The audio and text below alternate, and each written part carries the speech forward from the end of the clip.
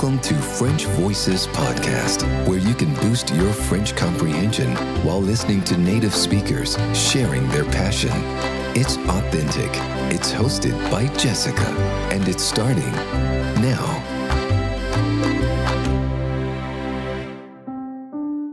Bonjour, bienvenue sur French Voices. This is episode 13 and I'm your host, Jessica, a passionate French teacher who's afraid of praying mantis.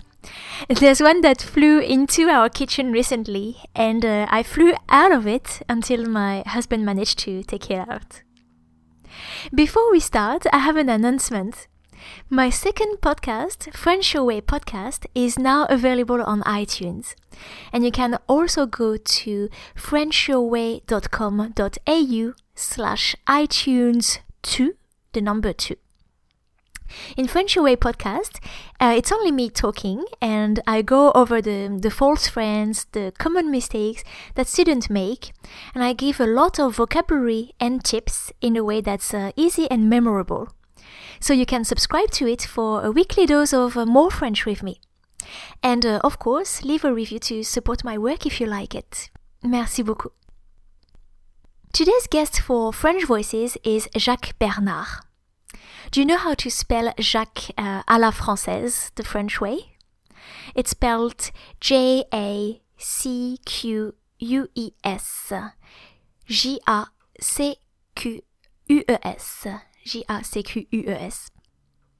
And Jacques is the president of the association French Books on Wheels. French Books on Wheels is actually an extension of Le Forum bookstore. It's the only bookshop that is entirely and exclusively dedicated to French in Australia. And so Jacques is living the dream, really. He's surrounded with books and he spends several months each year on the road. He's traveling through Australia to meet the French-speaking and the French enthusiast community. If, like me, you love traveling and reading, you will also love this episode. Here's my selection of a few vocab words that should help you for the listening of the interview. So don't forget to check the show notes for a more exhaustive list.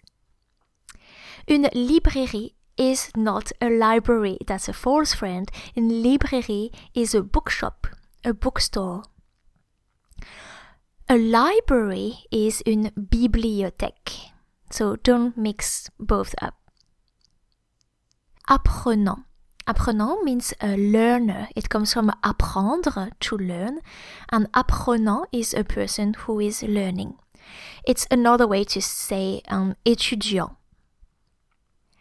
We've seen that word before, but as a brush-up or for you who are new to French Voices, do you know what francophone means? Francophone. It means French-speaking, and it can be used as a noun or an adjective. Un francophone is a French-speaking person. Et une personne francophone, used as an adjective, or un pays francophone, a French-speaking country. We're also going to talk about abonnement. And un abonnement, so it's a masculine noun, just like many nouns ending in ment. Like un appartement, un régiment. Un abonnement is a subscription to a magazine or to the gym, or maybe for your phone, the monthly plan, an abonnement. The word poste with an E at the end, I wanted to include it because it changes meaning depending whether it's masculine or feminine. So you know la poste, the post office. Now, un poste, the masculine name, is a position for a job. Un poste.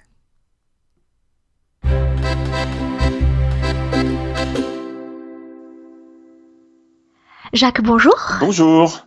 Jacques, je suis vraiment ravie de m'entretenir avec vous aujourd'hui pour parler de livres et de lecture. Donc vous êtes le président de l'association French Books on Wheels, dont nous allons parler dans quelques minutes.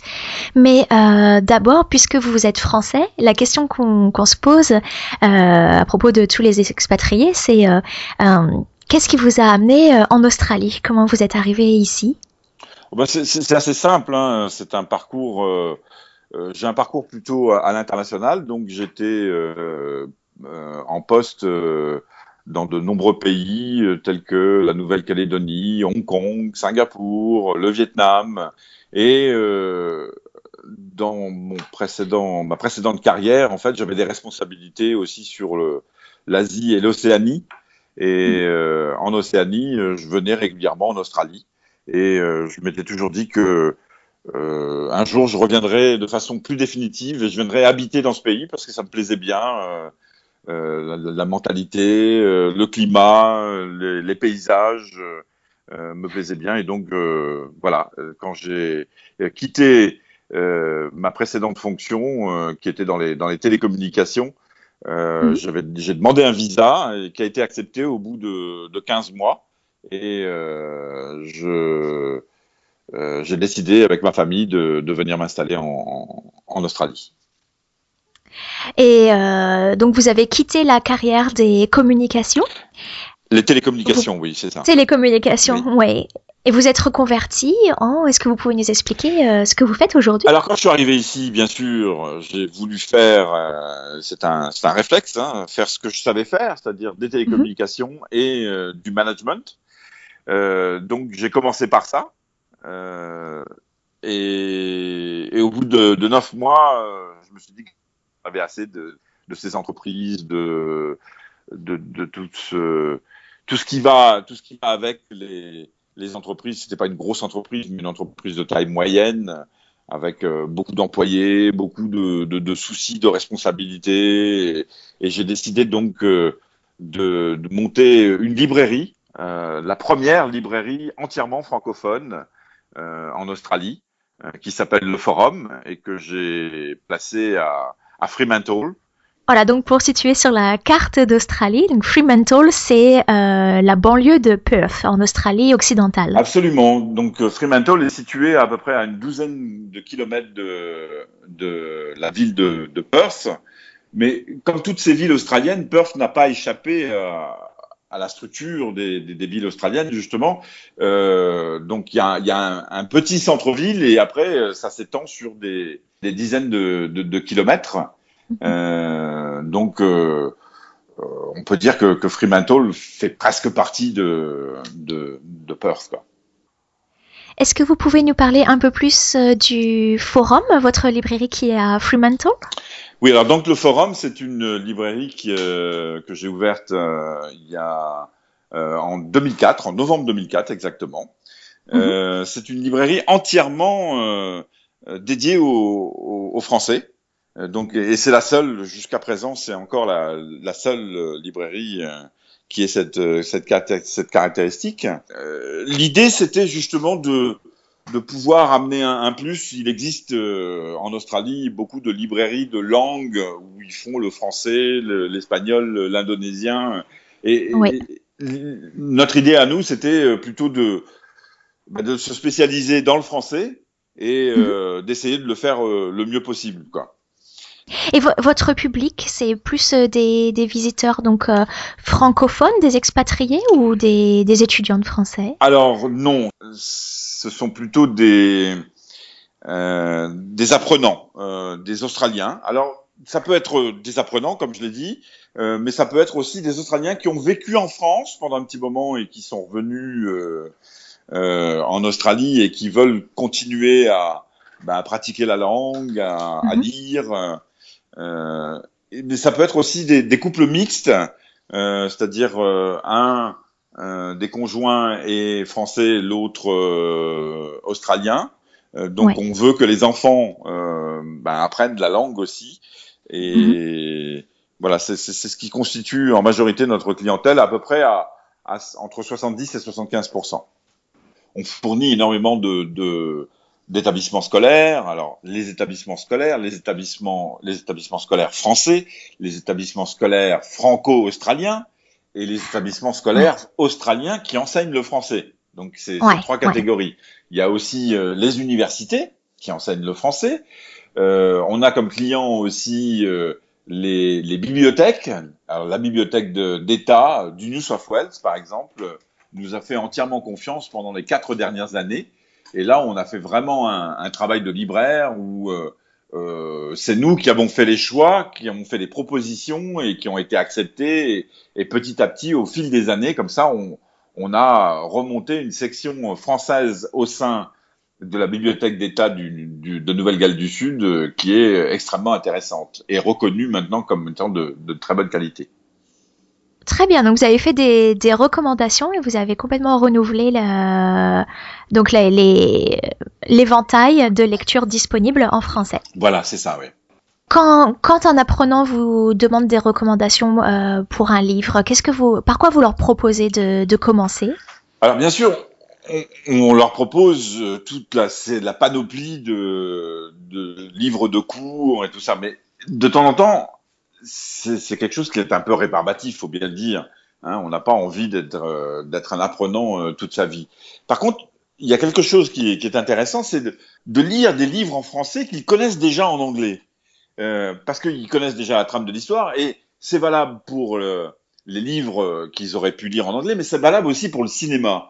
Il y a énormément de livres qui ont été portés à l'écran, et quand ils voient le film, ensuite, ils peuvent essayer de lire le livre en français, parce qu'ils connaissent déjà la trame de l'histoire, et ça facilite justement l'apprentissage et la compréhension du livre. Puis comme ça, ils savent, si c'est un film qu'ils ont déjà aimé, ils savent qu'ils aimeront probablement le livre, et ils peuvent aussi comparer les histoires, parce que quand on adapte un film au cinéma, il y a souvent des coupures ou des variations, et ça peut être intéressant de comparer aussi.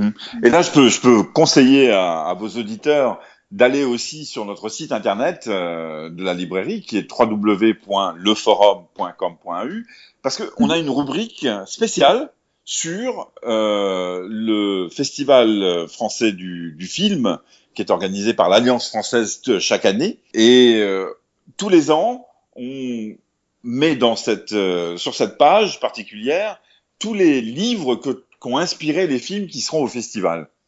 Donc c'est une excellente référence. On vient de terminer cette page et on l'a mis en ligne il y a 2 jours. D'accord. Alors, il faut signaler que vous vendez donc des livres, mais aussi, et ça c'est plutôt original dans le sens atypique, des abonnements à des magazines et à la presse française. Est-ce que vous avez des recommandations d'abonnements pour un public étranger qui voudrait découvrir la lecture en français? Alors ça c'est important justement parce que la partie abonnement a pris énormément d'importance parce qu'on a senti qu'il y avait un besoin et on peut abonner les clients à toute la presse française. Donc ça peut être toute la presse enfantine d'abord et Bayard et Milan sont extrêmement bien représentés au sein de la librairie. Mais aussi toute la presse adulte. Alors ça peut passer par Paris Match, l'Express. Dernièrement, après ce malheureux épisode en France, on a eu beaucoup d'abonnements à Charlie Hebdo, par exemple, qu'on a fait. Et on a un magazine également qui est extrêmement important pour les apprenants en français, qui s'appelle Bien dire.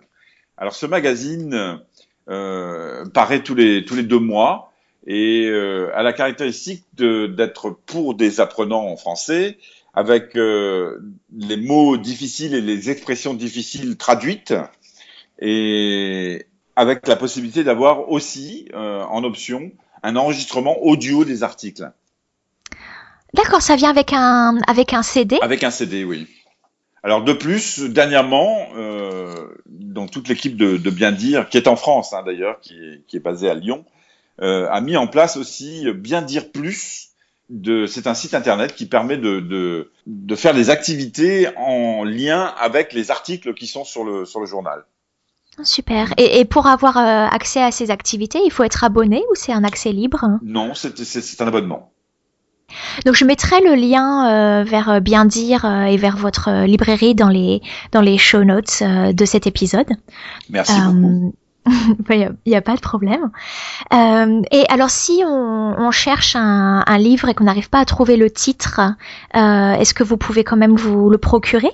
Bien sûr, on a des outils bibliographiques au sein de la librairie qui nous permettent justement de chercher des livres, de chercher qui est l'éditeur, qui sera le distributeur. Et c'est un vrai travail de libraire. La distance avec Internet, finalement, n'influe plus beaucoup sur le travail qu'on fait, quoi. Sauf que c'est toujours plus difficile d'importer quand on est si loin de la France. Des livres, l'importation physique des livres, mais tout ce qui est travail de libraire, de recherche et tout ça, on est capable de le faire, bien évidemment. Mais alors, si c'est pas trop indiscret, parce que vos livres sont importés de France et il y a de plus en plus de librairies ou de points de vente physiques qui doivent mettre la clé sous la porte. Alors, comment est-ce que vous réussissez à faire face aux géants de vente en ligne et aussi aux produits numériques, les e-books, etc. Comment vous vous démarquez? Alors, c'est une question extrêmement intéressante et je suis au cœur de ce débat puisque je suis également administrateur d'une association qui s'appelle l'Association internationale des libraires francophones, qui a son siège à Paris. Et toutes ces questions justement de concurrence avec les grands groupes du style Amazon ou autre chose, ou simplement toutes les difficultés qu'on peut avoir quand on est libraire à l'étranger. Parce que bien évidemment, il y a des facilités en France qu'on ne peut pas avoir ici. Je vous en cite une, c'est la possibilité de retour des livres.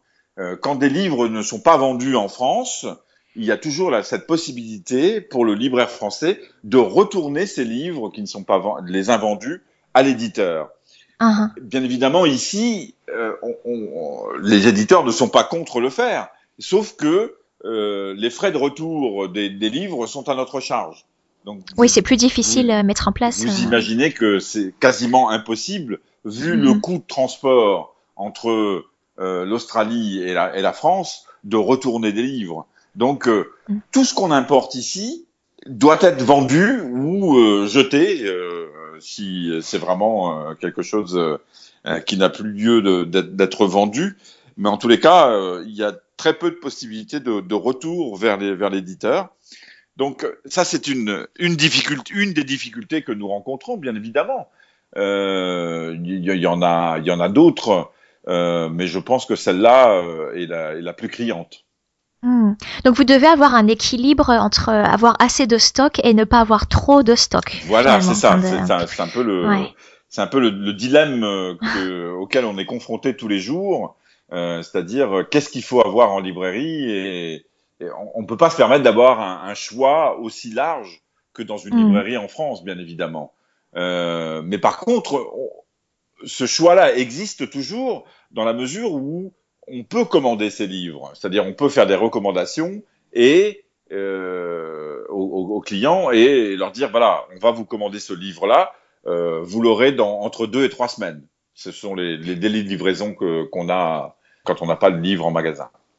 Oh, c'est assez rapide finalement. Vous ne devez pas attendre qu'un gros arrivage avec beaucoup de commandes. Vous pouvez les avoir individuellement.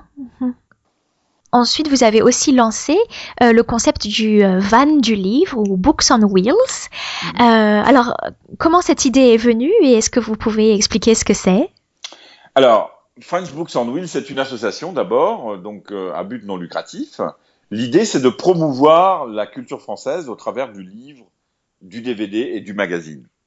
Alors, l'idée est venue, une idée toute simple, c'est que de moins en moins, on a envie de se déplacer pour aller acheter des livres, acheter 2 ou 3 livres, quoi, ou à moins que ça soit un achat plus conséquent. Donc, et puis on imagine bien que les gens vont pas venir tous les mois ou tous les 2 mois de Sydney, de Melbourne, d'Adélaïde. Et notre mode de vie est tellement différent de celui qu'on avait il y a plusieurs années. Et puis bon, il faut dire les choses telles qu'elles sont. C'est-à-dire que la poche de francophones et de francophiles en Australie, elle est pas à un seul endroit. Elle est très dispersée. Elle est très très dispersée. Donc je pense que dans notre cas où justement on s'est spécialisé dans la librairie française, je ne pense pas qu'il y ait plus d'avantages à être dans une autre ville que celle où on est. Maintenant, c'est pour ça qu'on a fait naître ce projet de French Books on Wheels, c'est que les gens restent quand même très attachés au contact avec le livre, au contact avec les personnes. Et pendant plusieurs mois, on avait un petit van qui était sommairement aménagé et avec lequel on se baladait. On s'est vite rendu compte qu'il y avait un besoin et une envie justement des gens qu'on vienne les voir, qu'on vienne à leur rencontre. Donc on a décidé de monter ce projet de van du livre French Books on Wheels de manière un peu plus professionnelle. On a pris un bus où il y avait 21 sièges, on a enlevé tous les sièges et on a fait aménager le bus spécifiquement en librairie, avec des meubles très particuliers, de façon à pouvoir accueillir environ 800 livres et magazines. Donc tout équipé en étagère, en boîte de livres. Alors, il n'est pas entièrement équipé de ça parce que il nous semblait extrêmement important aussi pour limiter les frais de fonctionnement, c'est qu'on puisse dormir dans ce van du livre. Donc on l'a fait équiper aussi de façon à ce qu'on puisse dormir, cuisiner, avoir un frigo et limiter ainsi les frais dans nos déplacements. Oui, donc vous habitez dans votre librairie itinérante en fait. Pas de façon permanente, mais quand on voyage, oui. C'est exactement ce qu'on fait, oui. Alors ça, c'est vraiment un rêve de voyager à travers l'Australie et en plus d'avoir juste à tendre la main de son lit pour prendre un nouveau livre. Et il y a le choix entre 800 livres. C'est effectivement un rêve et qu'on réalise régulièrement, nous, quand on voyage. Il faut pas se leurrer, hein. Je veux dire, c'est énormément de travail parce que il y a beaucoup de logistique qui est derrière. Imaginez-vous que quand on part comme ça, par exemple, il nous est arrivé l'année dernière de faire un triangle Sydney-Adélaïde-Melbourne et retour. On s'est arrêté dans de nombreuses villes, donc il faut réapprovisionner le van du livre. Oui. Donc on se fait expédier des livres de la librairie à des points stratégiques, je dirais, en Australie. Il faut savoir quoi commander. On a différents publics, donc différents types de livres qu'il faut acquérir. Enfin, c'est une mise en œuvre qui est quand même assez technique, je dirais. Et quand vous êtes en mode itinérant, en mode nomade, comme ça, donc une partie de l'année, comment est-ce que vous décidez de votre itinéraire ? Alors, l'itinéraire, c'est nous qui le décidons d'abord, en fonction des demandes qu'il peut y avoir. Alors, pour rencontrer cette population francophone et francophile, on donne des rendez-vous particuliers. Alors, ces rendez-vous peuvent être dans des écoles. Ça peut être dans des alliances françaises. Alors, l'année dernière, on a commencé aussi à faire des marchés, par exemple. Quand on passe dans des villes et qu'on sait qu'il y a des marchés qui sont organisés le samedi ou le dimanche, on essaye d'y participer. Et à ce moment-là, on donne rendez-vous à nos clients, les clients de la librairie, en leur envoyant un petit email parce qu'on a une base de données qui est assez précise. Donc, on sait exactement où sont nos clients, dans quelle ville ils sont, et ce qui nous permet de leur dire, voilà, nous serons à Mérambula, par exemple, dimanche 23 février, et nous serons au marché de telle heure à telle heure. Venez nous rejoindre et venez nous rendre visite. Et pour les autres qui ne sont pas vos clients, comment est-ce qu'on peut savoir quand et où vous passerez? Alors, il y a un site internet. Ça, c'est un point extrêmement important. Ce site internet, je vais le citer, c'est www.frenchbooksonwheels.org, qui justement donne tous nos itinéraires et donne un tas d'informations aussi sur les événements auxquels on va participer ou on a participé. Il y a toute une série de photos. Il y a aussi l'esprit dans lequel a été monté le van du livre. Vous verrez, c'est un site plutôt intéressant, et il y a même une carte de l'Australie justement où on met les différents points où nous sommes allés déjà jusqu'à présent. Là, en ce moment, par exemple, je vais vous donner un exemple concret, c'est qu'on est en train de travailler sur le planning de 2015. Et en juillet, nous avons prévu, et la décision a été prise ce matin même, donc c'est un scoop pour vous, de participer au festival français de Brisbane, au Brisbane French Festival, donc qui a lieu le 12 et 13 juillet. Et c'est un très très grand festival qui attire énormément de monde, et nous sommes vraiment très contents de pouvoir y participer à nouveau. On n'y avait Donc pas vous fait. y serez, Oui. voilà, pour le week-end de la fête nationale française finalement. Voilà, c'est ça, c'est ce week-end-là. Vous avez un festival comme ça d'ailleurs à Melbourne qui est très très, très similaire, qui s'appelle Paris to Provence. Paris to Provence, ouais, avec, je l'ai fait. avec ouais. ce festival auquel on avait participé, et là je crois qu'on doit saluer l'excellent travail de Laura Rancy qui met énormément d'énergie chaque année pour Ouais. nous offrir vraiment un superbe festival. Exactement. Et d'ailleurs, Laura, je suis rentrée en contact avec elle parce que j'ai fait le festival donc au mois de novembre 2014, et elle va aussi faire une interview pour French Voices. Donc vous pourrez l'écouter très bientôt. Bien sûr. Elle parlera du festival français.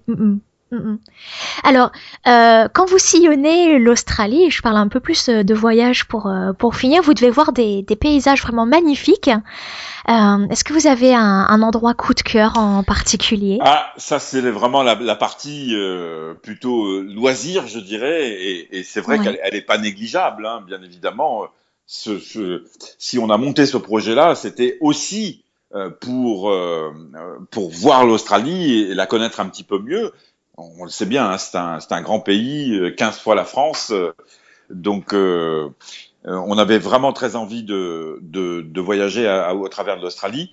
Alors, il y a un endroit qui, pour l'instant, on y est allé 2 fois, et qui est vraiment tout à fait particulier. Ça s'appelle le Hancock Lookout, et c'est un endroit qui se trouve pas très loin d'Adélaïde, en tous les cas en Australie méridionale, et à partir duquel donc on est un petit peu en hauteur, et on a une superbe vue sur ce qu'on appelle les Flinders Range. Donc Oui. ces montagnes, et c'est vraiment unique et vraiment superbe. Je ne sais pas si je devrais le crier trop haut et fort, parce que sinon tout le monde va vouloir aller dans cet endroit magique. Mais on avait découvert ça il y a 2 ans, et on n'a pas hésité à y retourner l'année dernière en décembre, quand on a refait la traversée d'est en ouest. C'est vraiment un endroit magique. Mais il y en a plein en Australie. Il faut pas se le cacher. Il y a énormément d'endroits, des plages superbes et tout ça. Il faut simplement aller chercher et sortir un petit peu des sentiers battus. Fantastique, ça donne envie de voyager. Vous alliez vraiment le plaisir et l'amour des livres donc à la découverte du pays. En plus, c'est vraiment super. Tout à fait. Qu'est-ce qu'on peut vous souhaiter pour cette année et celles à venir? Vous avez des projets pour le forum ou pour le van? Alors les projets, c'est de continuer à faire vivre ce van du livre. Ça c'est extrêmement important. De faire encore plus de rencontres. En ce qui concerne la librairie, on aimerait bien de plus en plus essayer d'amener du monde à la librairie, et d'organiser de plus en plus d'événements. Je pense qu'on aura quelques auteurs qui vont venir aussi signer leurs livres.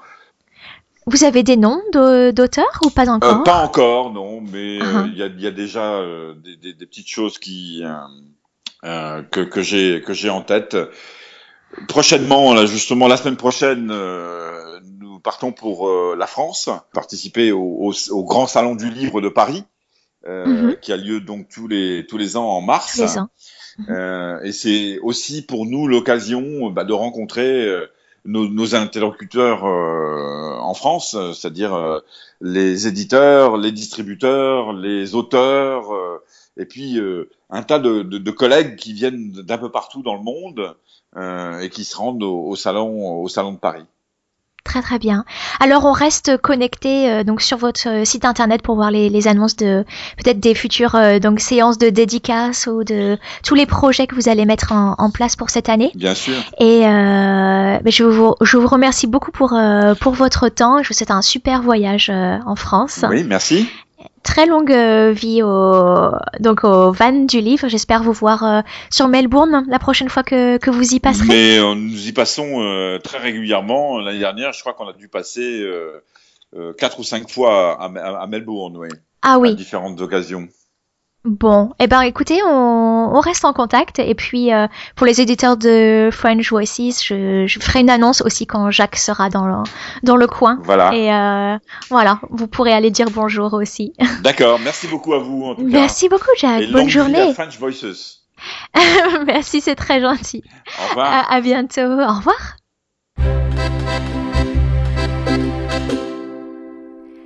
I hope you've enjoyed this interview with Jacques.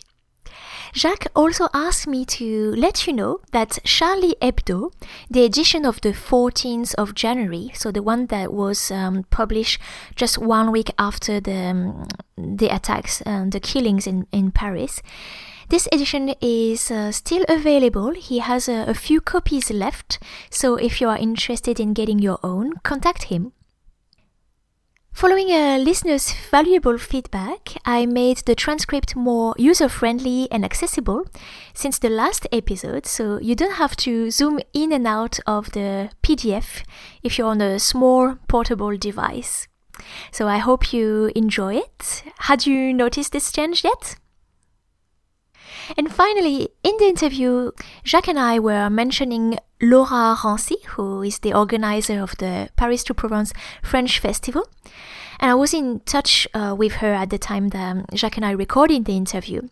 And I have since recorded the interview with Laura. So stay tuned.